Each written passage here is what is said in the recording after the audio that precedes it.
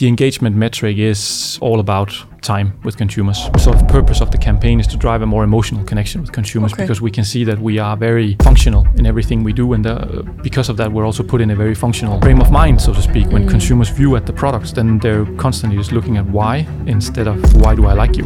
That feeling and that understanding of how our products slot into their everyday lives. Navigating social media can be, well, complicated. Welcome to the Social Media Sucks podcast from Cupco. Social media really sucks. Where we unpack the latest trends and help remove the suck from social media. Welcome back to the Social Media Sucks podcast by Cupco. If you ever feel the fear of missing out when it comes to social media or marketing trends, then this is definitely the right place for you. We help you level up your marketing and business skills by covering the latest news within social media and through our inspiring guests. But before we start, please do us a favor. If you're not already subscribed to our YouTube channel or podcast, please do so now, because it would really help us get all this inspiration, education out there for more people just like yourself. So let's get into today's episode. I have with me our beloved CEO, Chris Koppinus. Hey, what's up, guys? And then on my right side, I have Dennis Korsbæk Præst, who is the global brand manager at Starbucks at Arla Foods. Welcome to both of you guys. Thank you. Good to be here. What a nice green table I have here with the autumn colors. Yeah. What's up, green? Yes. Yeah, Chris. Yeah, Chris have you got tendency. The green pants. I do. I have to, for the audience watching. I have the green pants. So we're all green. Yeah. Yeah. It's nice. the autumn color, right? Is it? Yeah. It's not like a spring color, but you have like you have dusty dark green. Yeah, exactly. Yeah. Starbucks green almost. That's very good. That's what I did. I was like, okay. Very yeah, inspiring and impressive Trying to segue. get into It brings out your eyes, Chris. It's nice. She's gonna tear me down in a minute. She's just building me up a little bit. Then the roast will happen. So thanks. Only him, right? Yeah. Only. Of course. Poor of course. Dennis. I mean, Sorry for those of you listening and not watching. Dennis is a very attractive man, so just he'll be, don't worry. You can catch the. It's getting hot in here. I'm getting warm. Sorry, now. dude. Sorry. No. Yeah. Sorry about that. I didn't want to make you embarrassed. It's okay. It's about marketing, guys. If you're tuning in just now, it's about marketing. Is it? Yeah, it is. Okay. And I'm not just hitting our guest. Then I So think I should leave. that's how Chris makes business, apparently. Just hit on people. Yeah. It works. It's nice. It's what I do. I DM Yeah. all the marketing managers. Becoming more and more like an Italian businessman. Yeah, exactly. People said I look like an Italian businessman today. I'm like, what? Apparently, that's how I get business. Yeah. Just Have that hit on people, Yeah. make them feel that awkward. little sprinkle. Yeah. in your eye. Anyways, let's move on. Anyways, yeah. Let's get to the Yeah. real thing here. Dennis is like, what? What did I sign up to? Yeah. But no, this is very actually, we'd love to talk about you and especially your career, and how did you land to this position you are today as a global brand manager, Dennis? good. A very big question. Yeah. I also love to talk about me. Awesome. How did I land in my position? I think I've always approached, maybe career is a big word, because I don't consider myself that old yet to have a career. Maybe I still only have a job. It's turning into a career. Okay. I don't know. I think I've always approached it in a way where I'm not going to say loose or relaxed, because that sounds a bit negative, but always try to keep a sort of a Maybe just open-minded, like see where it I think goes, and right? maybe keep a healthy balance between what would I like to work with, what opportunities tend to fall into my lap. Do I seize them? Do I not seize them? And then it's been a combination of, I think, hard work, pursuing interests, and maybe also development, and then again also I think luck. Opportunities So that there's a have presented fair bit of itself. Timing. I think it's more timing than it's luck, that's right? probably Like, a better just word. You're timing. right. But yeah, I think that's how I ended up at Arla. I think the longer story is that I was at a media agency, and I was there at a point in time where Arla started to insource a lot. They created our internal agency, the Barn. I think it was created, but they started to scale it anyway. So a lot of the people that I worked with, either in teams or on clients, whatever it was, started to move, or not all, but some of them, and some of the ones that I considered, or still consider, that sounds like past tense, still consider friends in private life as well. And at some point I made, I think either consciously or unconsciously, the decision that I would also like to work for Arla. Interesting. Yeah. And then I think 8 months, maybe a year passed where I was in, dialogue with Arla, HR, a couple of guys from the barn, whatnot. I'm in the somewhat awkward position that one of my best friends, if not my best friend, is one of the people heading up the barn. He heads the media buying part of it, which with my background and what I did at the agency would probably be where I would slot in best if I went to the barn. But we both agreed that it was probably not a good way to maintain our friendship. Too much nepotism as well. Exactly. That makes sense. So it had, in quotations, it had to be more on the brand-led side. And then a couple of more months passed, and then an opportunity in our licensed partnership team with Starbucks presented itself, and then I applied. And what media agency was that? Carrot. Okay, Dentsu. Okay, interesting. So when they started building that, did you see some of the best talent getting pulled out of Carrot? Is that what they were sort of doing? Maybe not out of Carrot, but out of Dentsu as the overall umbrella. A lot of the media buying guys in particular, a couple of the creatives as well went out there. So I think it was, that alongside knowing people out there, as I mentioned, my friend out there, talking about Arla as a place for development, as a place that focuses a lot on also the private person, not just the professional person. I'm not saying that Dentsu didn't, don't get me wrong, but I think there was just a lot of appealing things. I was also in a position in my life where my wife and I had just had our first kid. We knew we were going to want one more, most likely.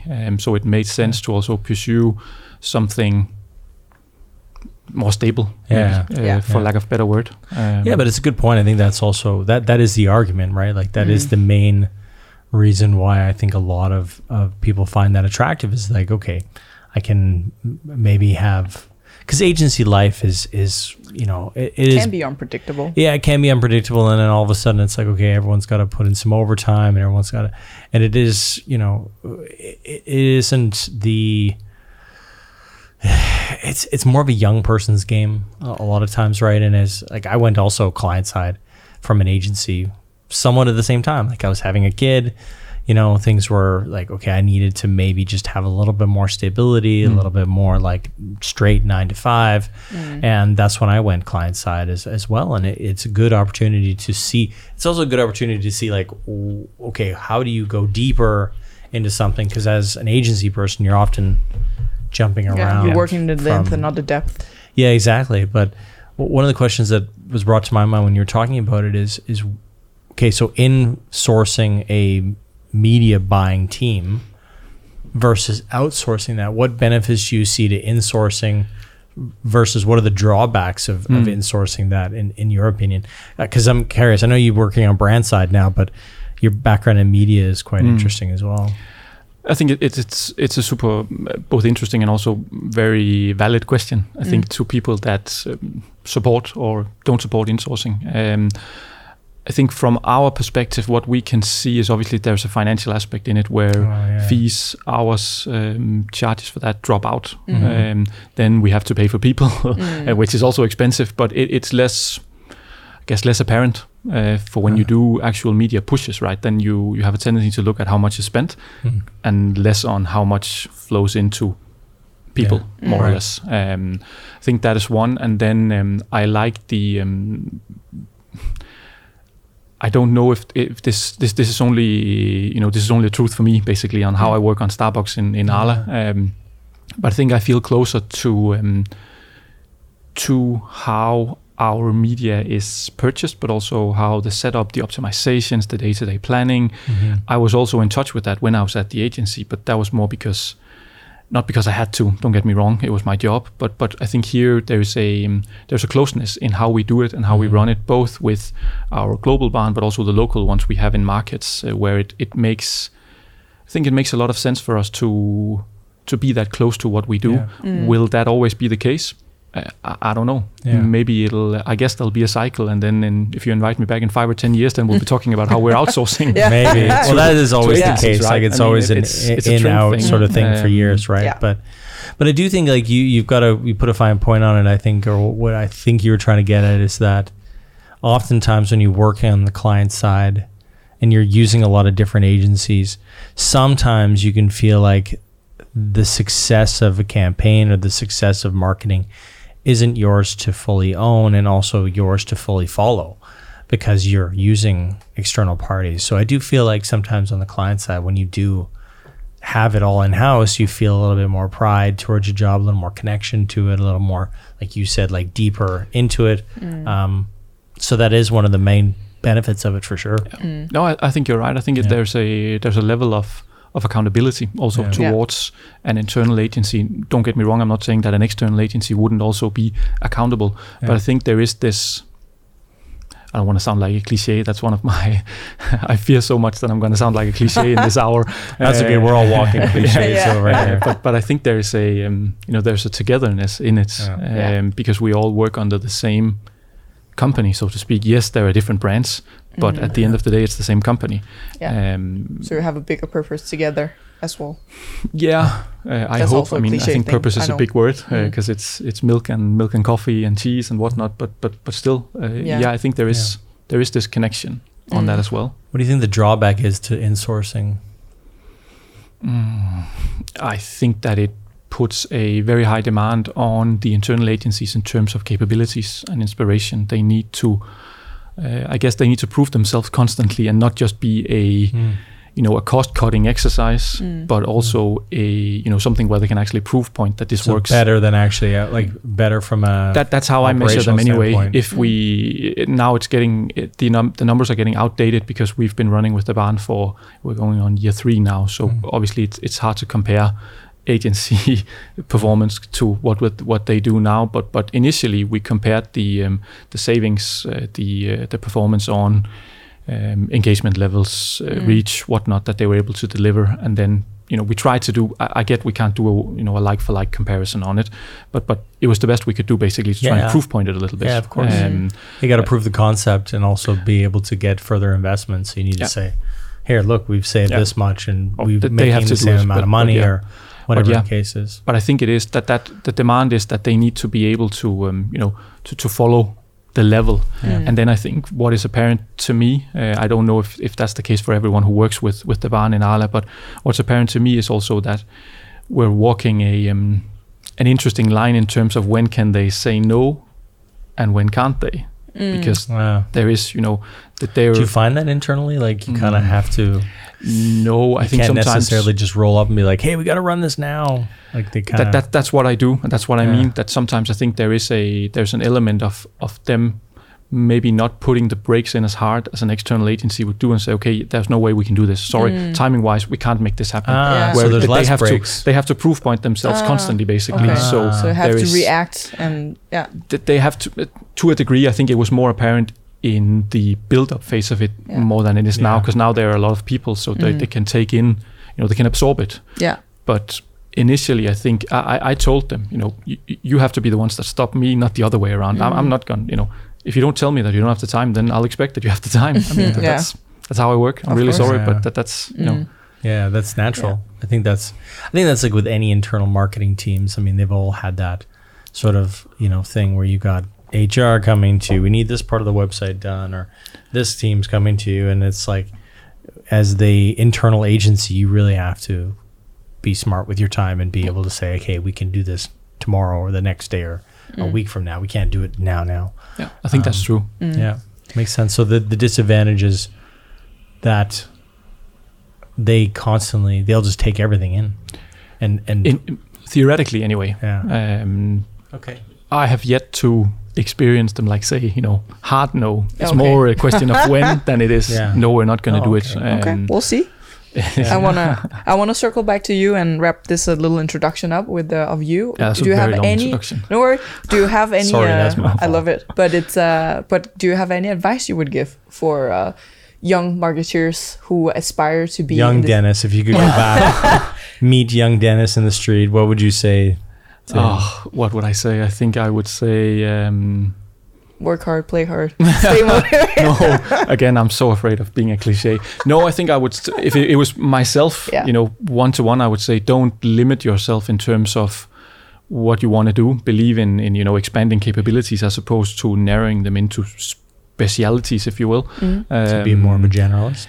Yeah, I think so. If you want to be a brand marketer anyway and work in a company like Arla, then I think it's important that you have certain level of business understanding. You have a level of innovation understanding. Commercial understanding. How does everything play? Yeah. How do you make it work? But overall, I think it's. I mean, again, I'm so afraid of taking, jobs too serious. Basically, I mean, just enjoy it. Go for what you like, and if that's development, if it's being, having stability, then I think that's where you need to go. And then always, reflect. I'm a big fan of reflecting and trying to sort of, feel where am I at in this current state of mind. I think that is probably the best I can say. That's, it's good advice. Be true to yourself. Yeah. Basically, again. Massive cliche, I know. That's okay. We added a little sound every time it's a cliche. Every time I say cliche, just mute me, beat me. Yeah, that's okay. That's all right. I'm Canadian and I drive a pickup truck. I'm the biggest cliche on the planet. So don't worry about it. Yeah, cliches are there for a reason, right? That's true. Because they work. Yeah, exactly. No. It's okay. So can you tell us a little bit more about this partnership between Arla Foods and Starbucks? And this is essentially what you're in charge of, right? Can you tell us a little bit about the activities and responsibilities within that collaboration? Yeah, not necessarily in charge of, just one of the people responsible for it. I can. Long story short, then Arla Foods on an EMEA level, so Europe and Middle East, and I guess Northern Africa as well. Not fully up on my abbreviations of markets, but it's there or thereabouts. We have a license partnership agreement with Starbucks for their full ready-to-drink portfolio, basically. So all of their cold coffee. It's the stuff in grocery stores and exactly convenience petrol stores. stations, that kind of stuff. wherever you find them chilled. So not the stores, not the coffee shops. No, not the hot coffee. Okay. It's set up in a way where we have, as I said, the license partnership, so we can produce, market, and obviously sell the products. We pay Starbucks a royalty for that, and then we also buy the coffee from them in the partnership, and that is essentially the gist of the business part of it. Then there are a lot of contractual obligations, obviously, but overall, if you look at how we split the partnership, then Starbucks are in charge of what I call brand, basically, or content. So, and we're in charge of execution. So if I give you an example of that, then that would be, this year we've launched a new campaign, so a new brand campaign. Starbucks are in charge of that. Obviously, we chip in, we're heard in it. It's not like it's, two separate parallels that are just running. It is very much I think we've developed into, I guess, some sort of an organic partnership where we are moving closer together, as opposed to at the beginning where it was very, the lines were drawn, so to speak, in terms of who did what. Now we are very close to each other, even if they're in London and we're in Viby of all places. But they're in charge of the master brand, so to speak. So the brand values, brand campaign, whatnot, and then they essentially hand that to us and say, okay, here's the brand identity, here are the values, here's the tone of voice, everything you want. And then we take that, and in cooperation with the barn, we repurpose content into how can we execute it on whatever platform we decide. Starbucks are part of that partnership with the barn, basically. So it's essentially Starbucks that are in the barn, but I run that part of it there. But that is so I think the executional and commercial side of things is an Arla point of view, and then the content part or the overall brand part is the Starbucks point of view. And then there are a lot of things in between, like innovation, product innovation, right? Where that is very much a two-way street. We can run it, but Starbucks can also run it. We can initiate it, Starbucks can initiate it. So it is very much a joint process, basically, and much like if you projects. see a certain product would perform better in Denmark or Germany or something, then you guys would say, hey, we think we should do this. Yeah, also just in general, a trend on, if let's take what should I take? Let's take a new flavor, for instance, on one of our propositions. If we see that works, sometimes Starbucks will have insights from their coffee houses, right? Where they'll say, we see that this has a high rotation or people are buying it a lot. Why not look into whether or not that can be a cold coffee proposition as well? And then the innovation, Pumpkin I'm not saying that's cold, how it pumpkin I'm spice very cold latte. Is that where we're going? I've never heard mentioning of it, No, so okay. I won't make any promises, but All right. you never know. Yeah, I think that'd be a Stay big tuned. seller. Pumpkin spice cold latte, yeah? Could be. All right. Yeah. vote in the comments below if you'd like to see a pumpkin spice. Please don't. No promises, Please but I don't influence innovation that much, Yeah. so please don't vote in anything. No. Right. PESCL. but Chris can make one. Starlux or something. Star. With I that think I'd flavor. get sued. Yeah, I I'm was pretty just about sure. to say, I'm pretty sure I'm that gonna we get would be talking again. Yeah. Pretty sure I'd be having In a lawyers. different setting. Yeah. In a very I would formal not do talk. that. Yeah. Publicly, I'm stating right now. If you see a Starlux, it's not mine. Yeah. It's used. Yeah.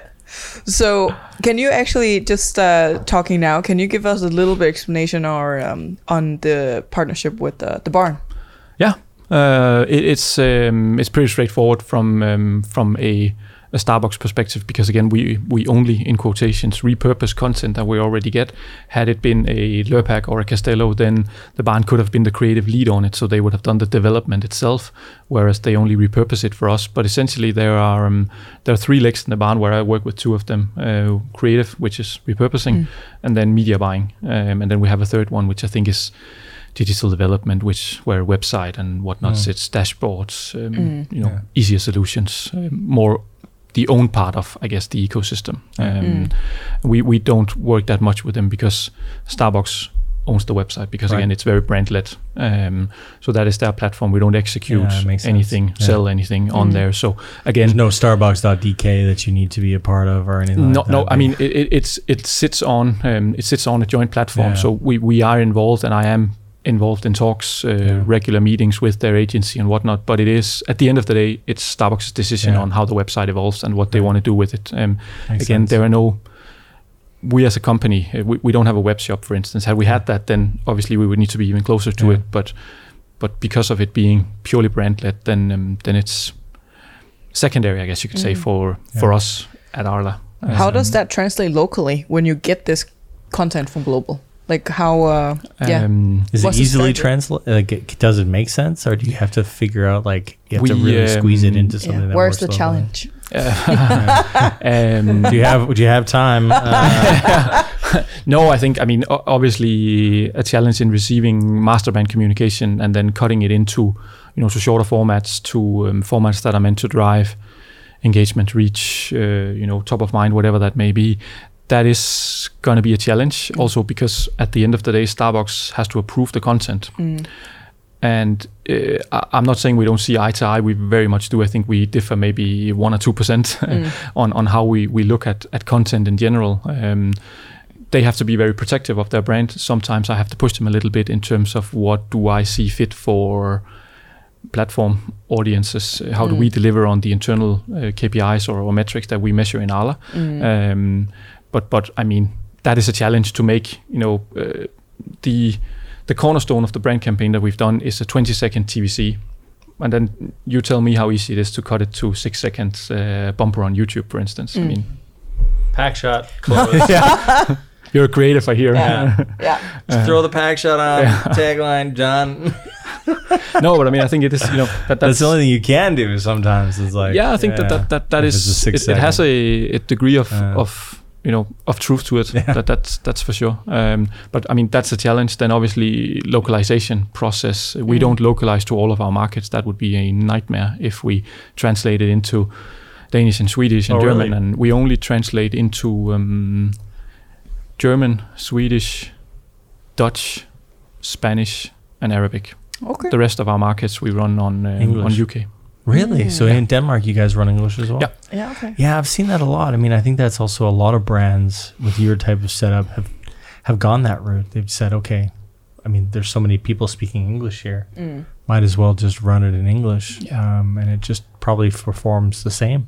We don't see a difference. Yeah. Or very minor on metric level anyway. I don't know how it is on perception, but we don't on metric level in terms of completion rate or whatnot. We don't see any difference when we've tested it. It's been very minor, but I think the drinks category especially allows that. Like you see, like Oatly, for example, even Naturally to some extent has also been running a lot of stuff in English in the Danish market. So I think the drinks category especially has been pretty good with that.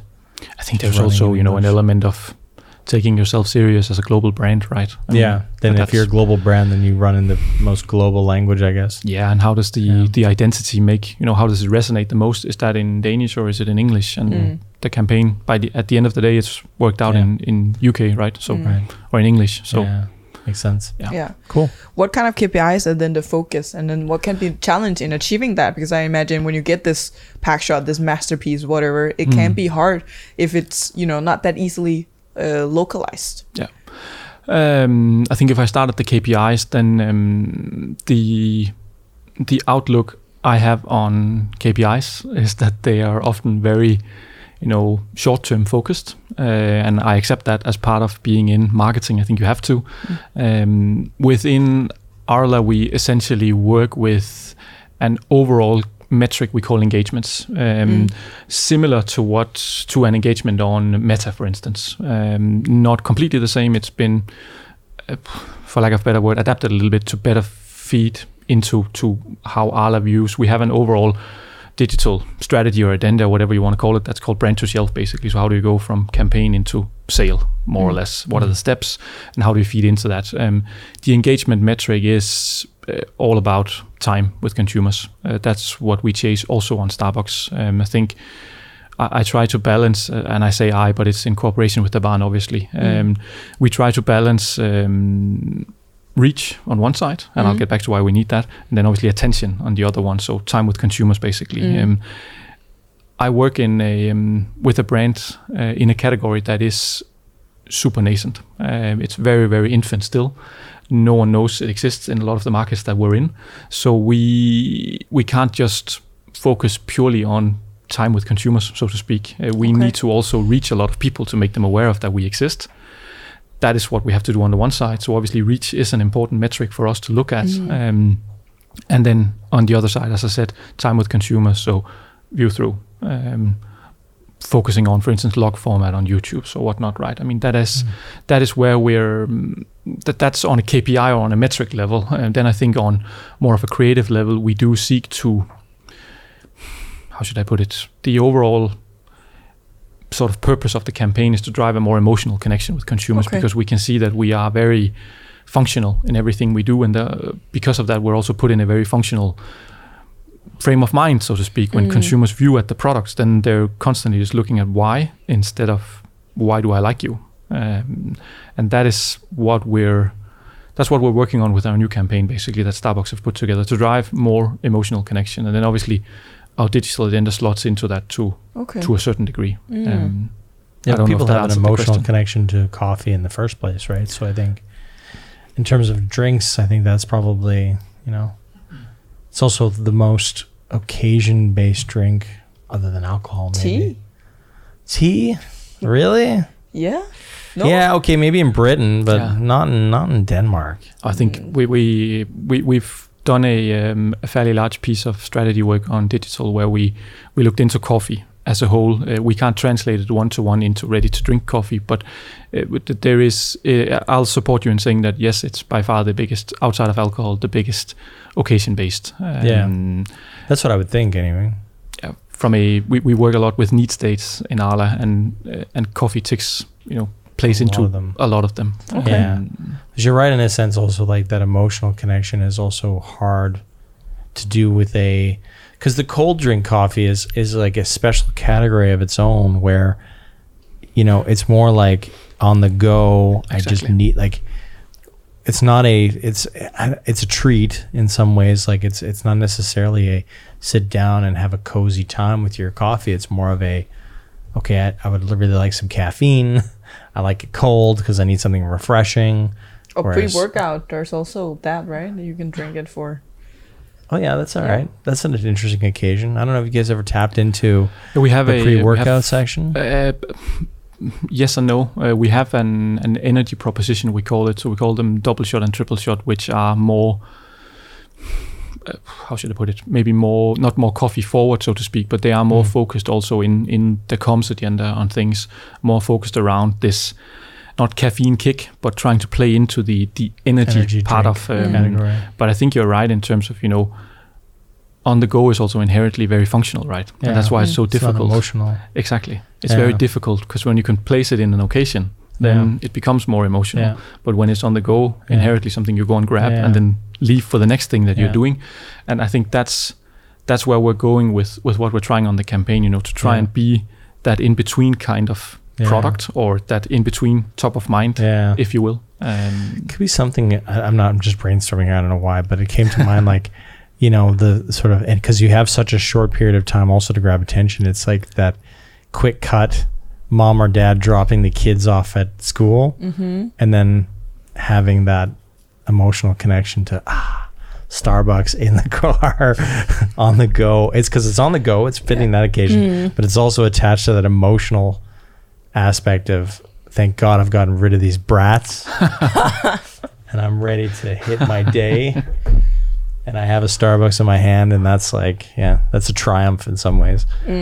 Something you look forward to. Yeah, exactly. When like you run these errands, when or you whatever. get rid Finally, of these somebody else's kids. I don't know whose they are. They're not mine anymore. Take them away. But then it's like, and it's a comfort thing and not only a to-go thing. Like I would think I'm not a big tea drinker, but you often, I would at least associate tea with, you know, relaxing, read a book, whatever, like in the evening. So it's like cozy, comforting.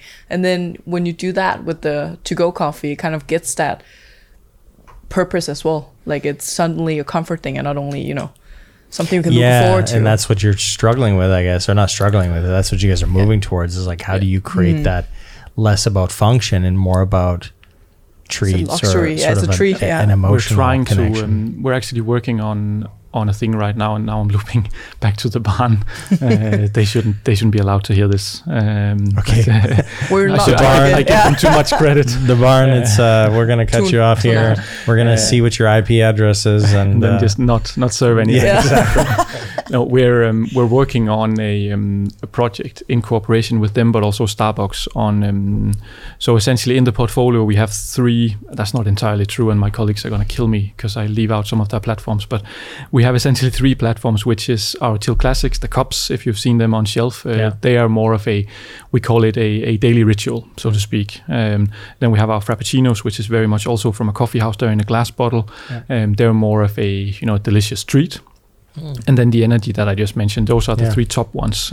What about the Nespresso things? Is that done by somebody else? Yes. Okay. Do you mean the little capsules? Capsules. Yeah, they're another license partner that Starbucks has on those. I didn't know that. Nestle, I would say. Yeah, I can't even remember, Nestle. but I think that it's them. Okay. Also up here. Okay, we'll cut that out. Fuck Nestle. We won't mention that. No, we love you, Nestle. But we are working on a project for our Chill Classics and our Frap propositions, because we've basically seen in research that consumers can't really tell them apart, both from a consumption point of view, but also in general. I mean, obviously they can see the difference between a cup and a bottle in glass, but outside of that, then they have a hard time. I have no idea. A bottle? I love that.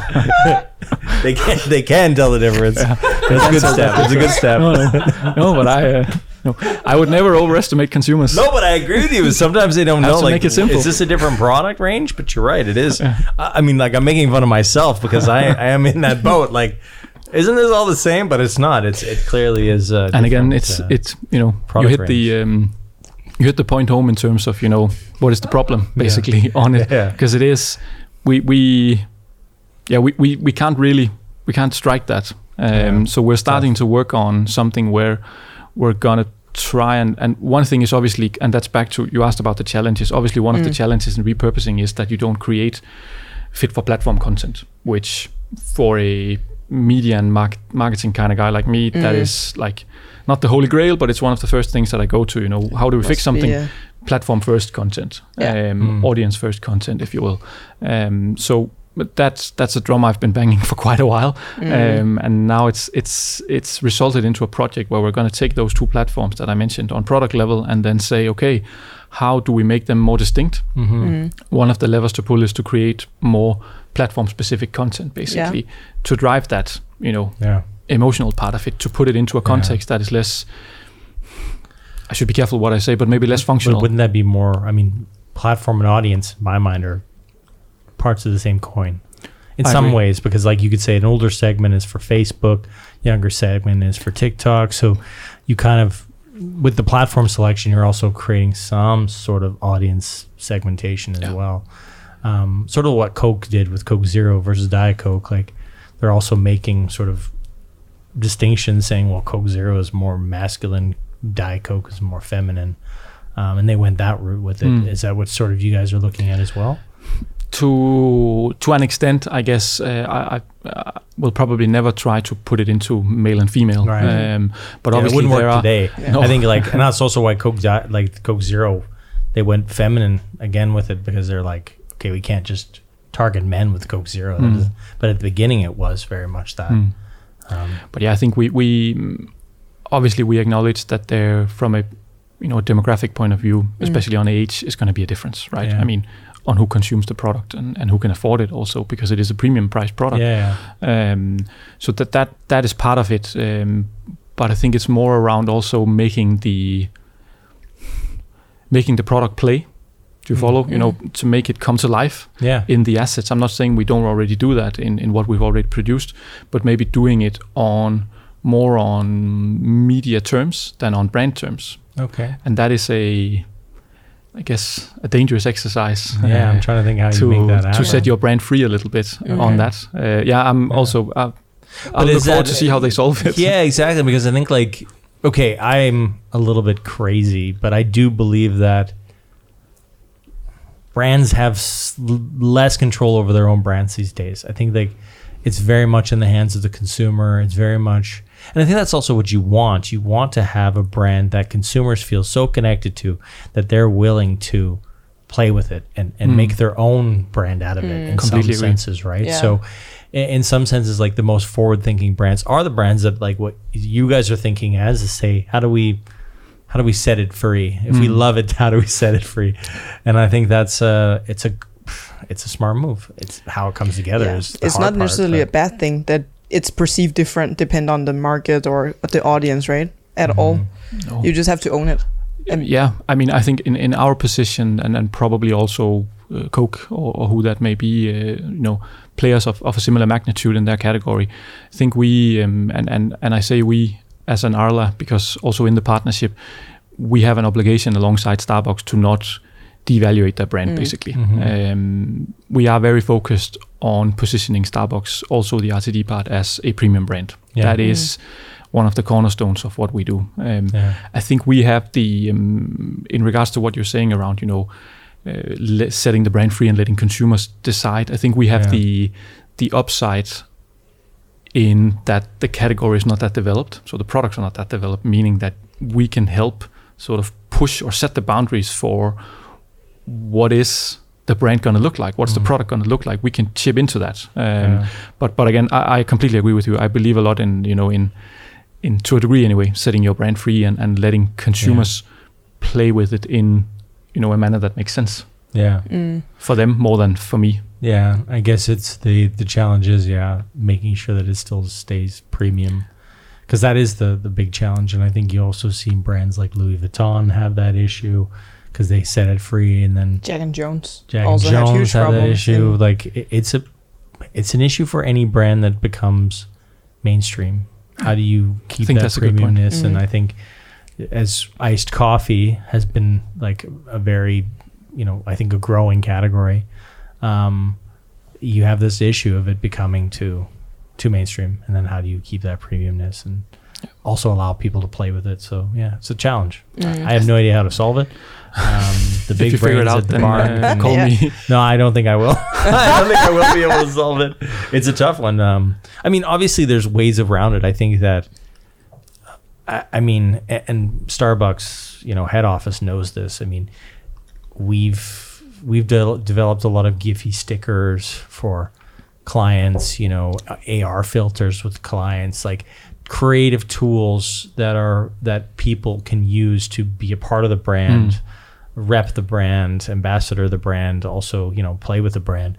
Those are always good sort of ways to start it. And I think, the platforms now allow for all of that with, AR kits and stuff like that. So, whether that's TikTok, Instagram, or Snapchat, or, even YouTube for some stuff like that, it makes a lot of sense. And it can be the first entrance into doing stuff where you're allowing people to play with the brand. And then on the other side of the spectrum, there's complete, like, you know, producing wearables and producing tons of becoming a clothing line and letting people sort of play around with it that way. And that's another sort of aspect that maybe falls less in the premium category. But there's a lot of merchandise anyways from Starbucks, right? So it wouldn't be totally off. It wouldn't be totally off, but not in your category in a sense. But that's the interesting less one. Anyway, we are. I think we're dipping our toes into the whole gift with purchase thing as well. I've been doing it for quite a while, obviously with inspiration from the master brand. This is going to be the first year where we run a Christmas jumper, for instance, which I'm very excited about. So let's see how that. Yeah. So like, I mean, I'm preaching to the choir here. So you guys are already like, you guys have got ways into it, and I think that's awesome. Yeah. But I think still I think you're onto something around the way I look at it anyway is that we're still very infant, much like the category. Then in our setup, we're also still very infant. We might be, Starbucks and Arla Foods, two very large companies in different scales. Obviously, we have our internal agency that are firing on all cylinders as well. But still, the category and the brand and how our setup is still very infant. Yeah. It is. We're still figuring it out. Basically, I mean We did as I said, we did a strategy project last year for digital, where one of the objectives that I put in to our agency was, what is the role of digital in our ecosystem? I mean, that tells you where we are. We're not. I have to be careful not to offend myself too much, but we're not. we were not trailblazers in that sense. We're not the risk takers on all of that. I think we're still trying to figure out, how do we connect with consumers? How do we make our brand more meaningful? We look very much to influencers right now, which I know is to people like you most likely, especially the younger people. I love that he points at me when he says younger people. I can only assume you're the youngest in the room. I mean, it's. Yes. I think the plant is older than you. I really hope not. You don't know how old that plant is. It's an old plant. Yeah, we're good with it.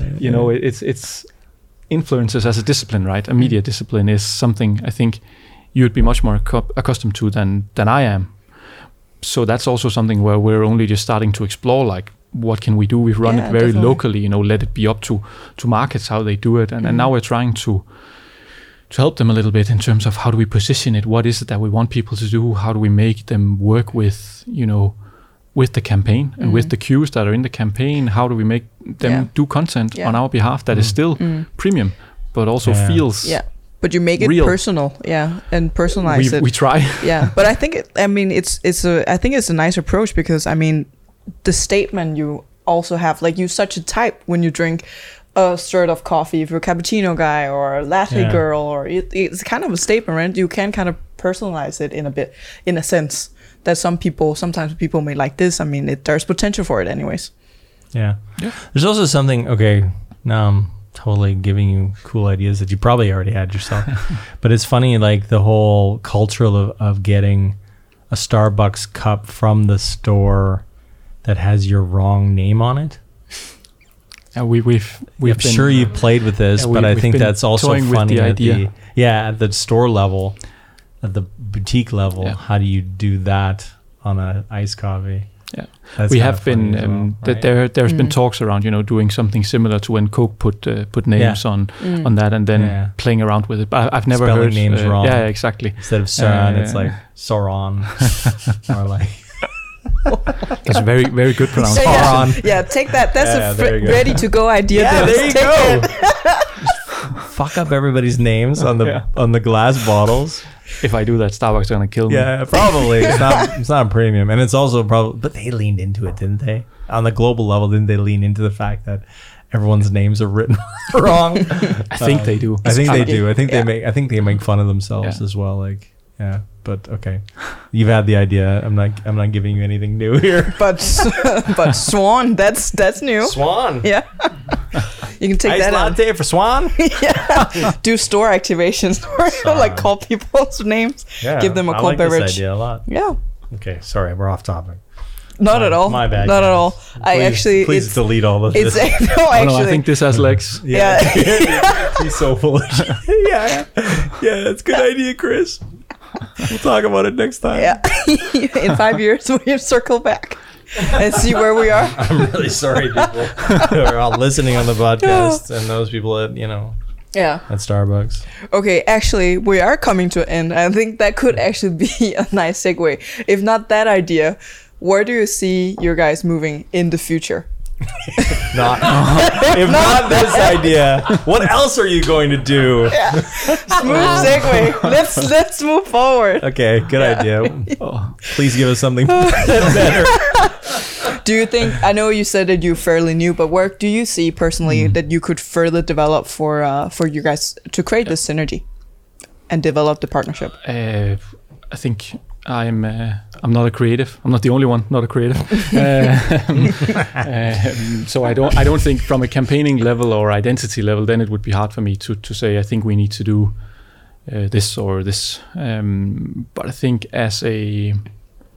from a partnership perspective and from also a digital strategy perspective, which is also what we're talking about a little bit, right? Then I think we need to maintain what we're doing basically, which is this. We have in Arla it's called, I think, test and learn. I tend to call it test and scale. That's the beauty of being on a less developed brand. Then scale comes quicker than it does on a more established one. I think we need to continue that. Basically, we're constantly trying to expand how we look at media. Basically, so are there any? I'm not as naive to sit here and say that we find white spaces on where we can connect with consumers. I think that's not for me to do that, or for the barn for that matter. But it is, in essence, it is looking for where can we get more time with people? Where can we get people to have an opinion on our brand, on our products? How can we assist people in having that, that feeling and that understanding of how our products slot into their everyday lives? Because it's not, it's not a bank loan or buying a car or anything. It is a very day-to-day purchase. That's where frequency is also a key that we need to look at. Part of their day life every day. Exactly. We want to be a part of a routine, basically, without being a routine. I guess you could say, a routine brand anyway. So I think that is, that's. I don't know if that makes sense or not, but it is. So no brushing your teeth with Starbucks. It's probably not a good idea. That's not a good idea. It's very routine. Unless you want want fake teeth. Then that's I think nice it's look. a brilliant idea. Porcelain. Yeah, but that's actually funny. How do you become part of someone's daily routine without becoming routine? Yeah, it's a brilliant insight. Like, that is the challenge. I think that is, that's, and again, with the fear of being a cliche, then I've also seen a quote circle around in different sort of context or formats, but essentially, worrying about, being what people are interested in as opposed to interrupting what they're interested in, basically. That is, that's a little bit what I also try and remind myself sometimes, because I think we as media specialists, strategists and whatnot, we have a tendency to look at it in a sense where can we get you to watch something, as opposed to how can I get you to take an interest into something, and that is. Yeah, I think it's easy to reach people. It's hard to engage. Exactly, right? That's the difficult part. I think you can just throw as much money. And Arla and Starbucks have lots of money to do that, but how do you actually get that engagement? How do you get that share together sort of thing? Value for money. And how do you prove it as a also something on the bottom line? How do you generate? That's also the case. Like, okay, did it make any sales? That's the next question. I even get that on huge reach campaigns that we have for but clients. That's struggling. But that wasn't the KPI. The KPI was brand awareness and connectivity and engagement. I can tell you from experience that people in commercial units or business units, they don't care about reach. No. I've experienced that on firsthand. They don't really care about they'll say, cool, that's a big number. But did we sell more? Are we going to sell more? When is it going to happen? When? But that's not an unusual struggle, right? I think every branding marketer is struggle with that. No, I wouldn't want to be in a company where I wasn't held accountable on that part as well. Definitely. Yeah, pushes you. Not saying it's easy, but yes, it pushes you. Makes sense. Nice. Cool. So here we have it, guys. How to work a global strategy into regional execution from Dennis Korsbæk Præst, the global brand manager. Very long name when you say it like that. Sorry. It's so official. Very, so the global brand He's manager. royalty, you know. Yeah. No, I feel very old. Yeah, okay. When you pronounce my full name, it's like, we got to take It's like your name though. People have started Okay, calling I me can sir, say- like in I can- trains and buses and sir, yeah. Sorry, Miss- Saw the Sir. podcast, Yeah. sir. Yeah, sir and Mr. Dennis. Mister, that's the one. That's Mr. right. Okay, Oh, but thank you so much for sharing, Dennis. Thank The you. global Thanks for brand having me. manager at Starbucks at Arla Foods. Thank you for listening and Thanks. tune in for the next one. Cheers. See you guys. Bye. This has been the Social Media Sucks Podcast.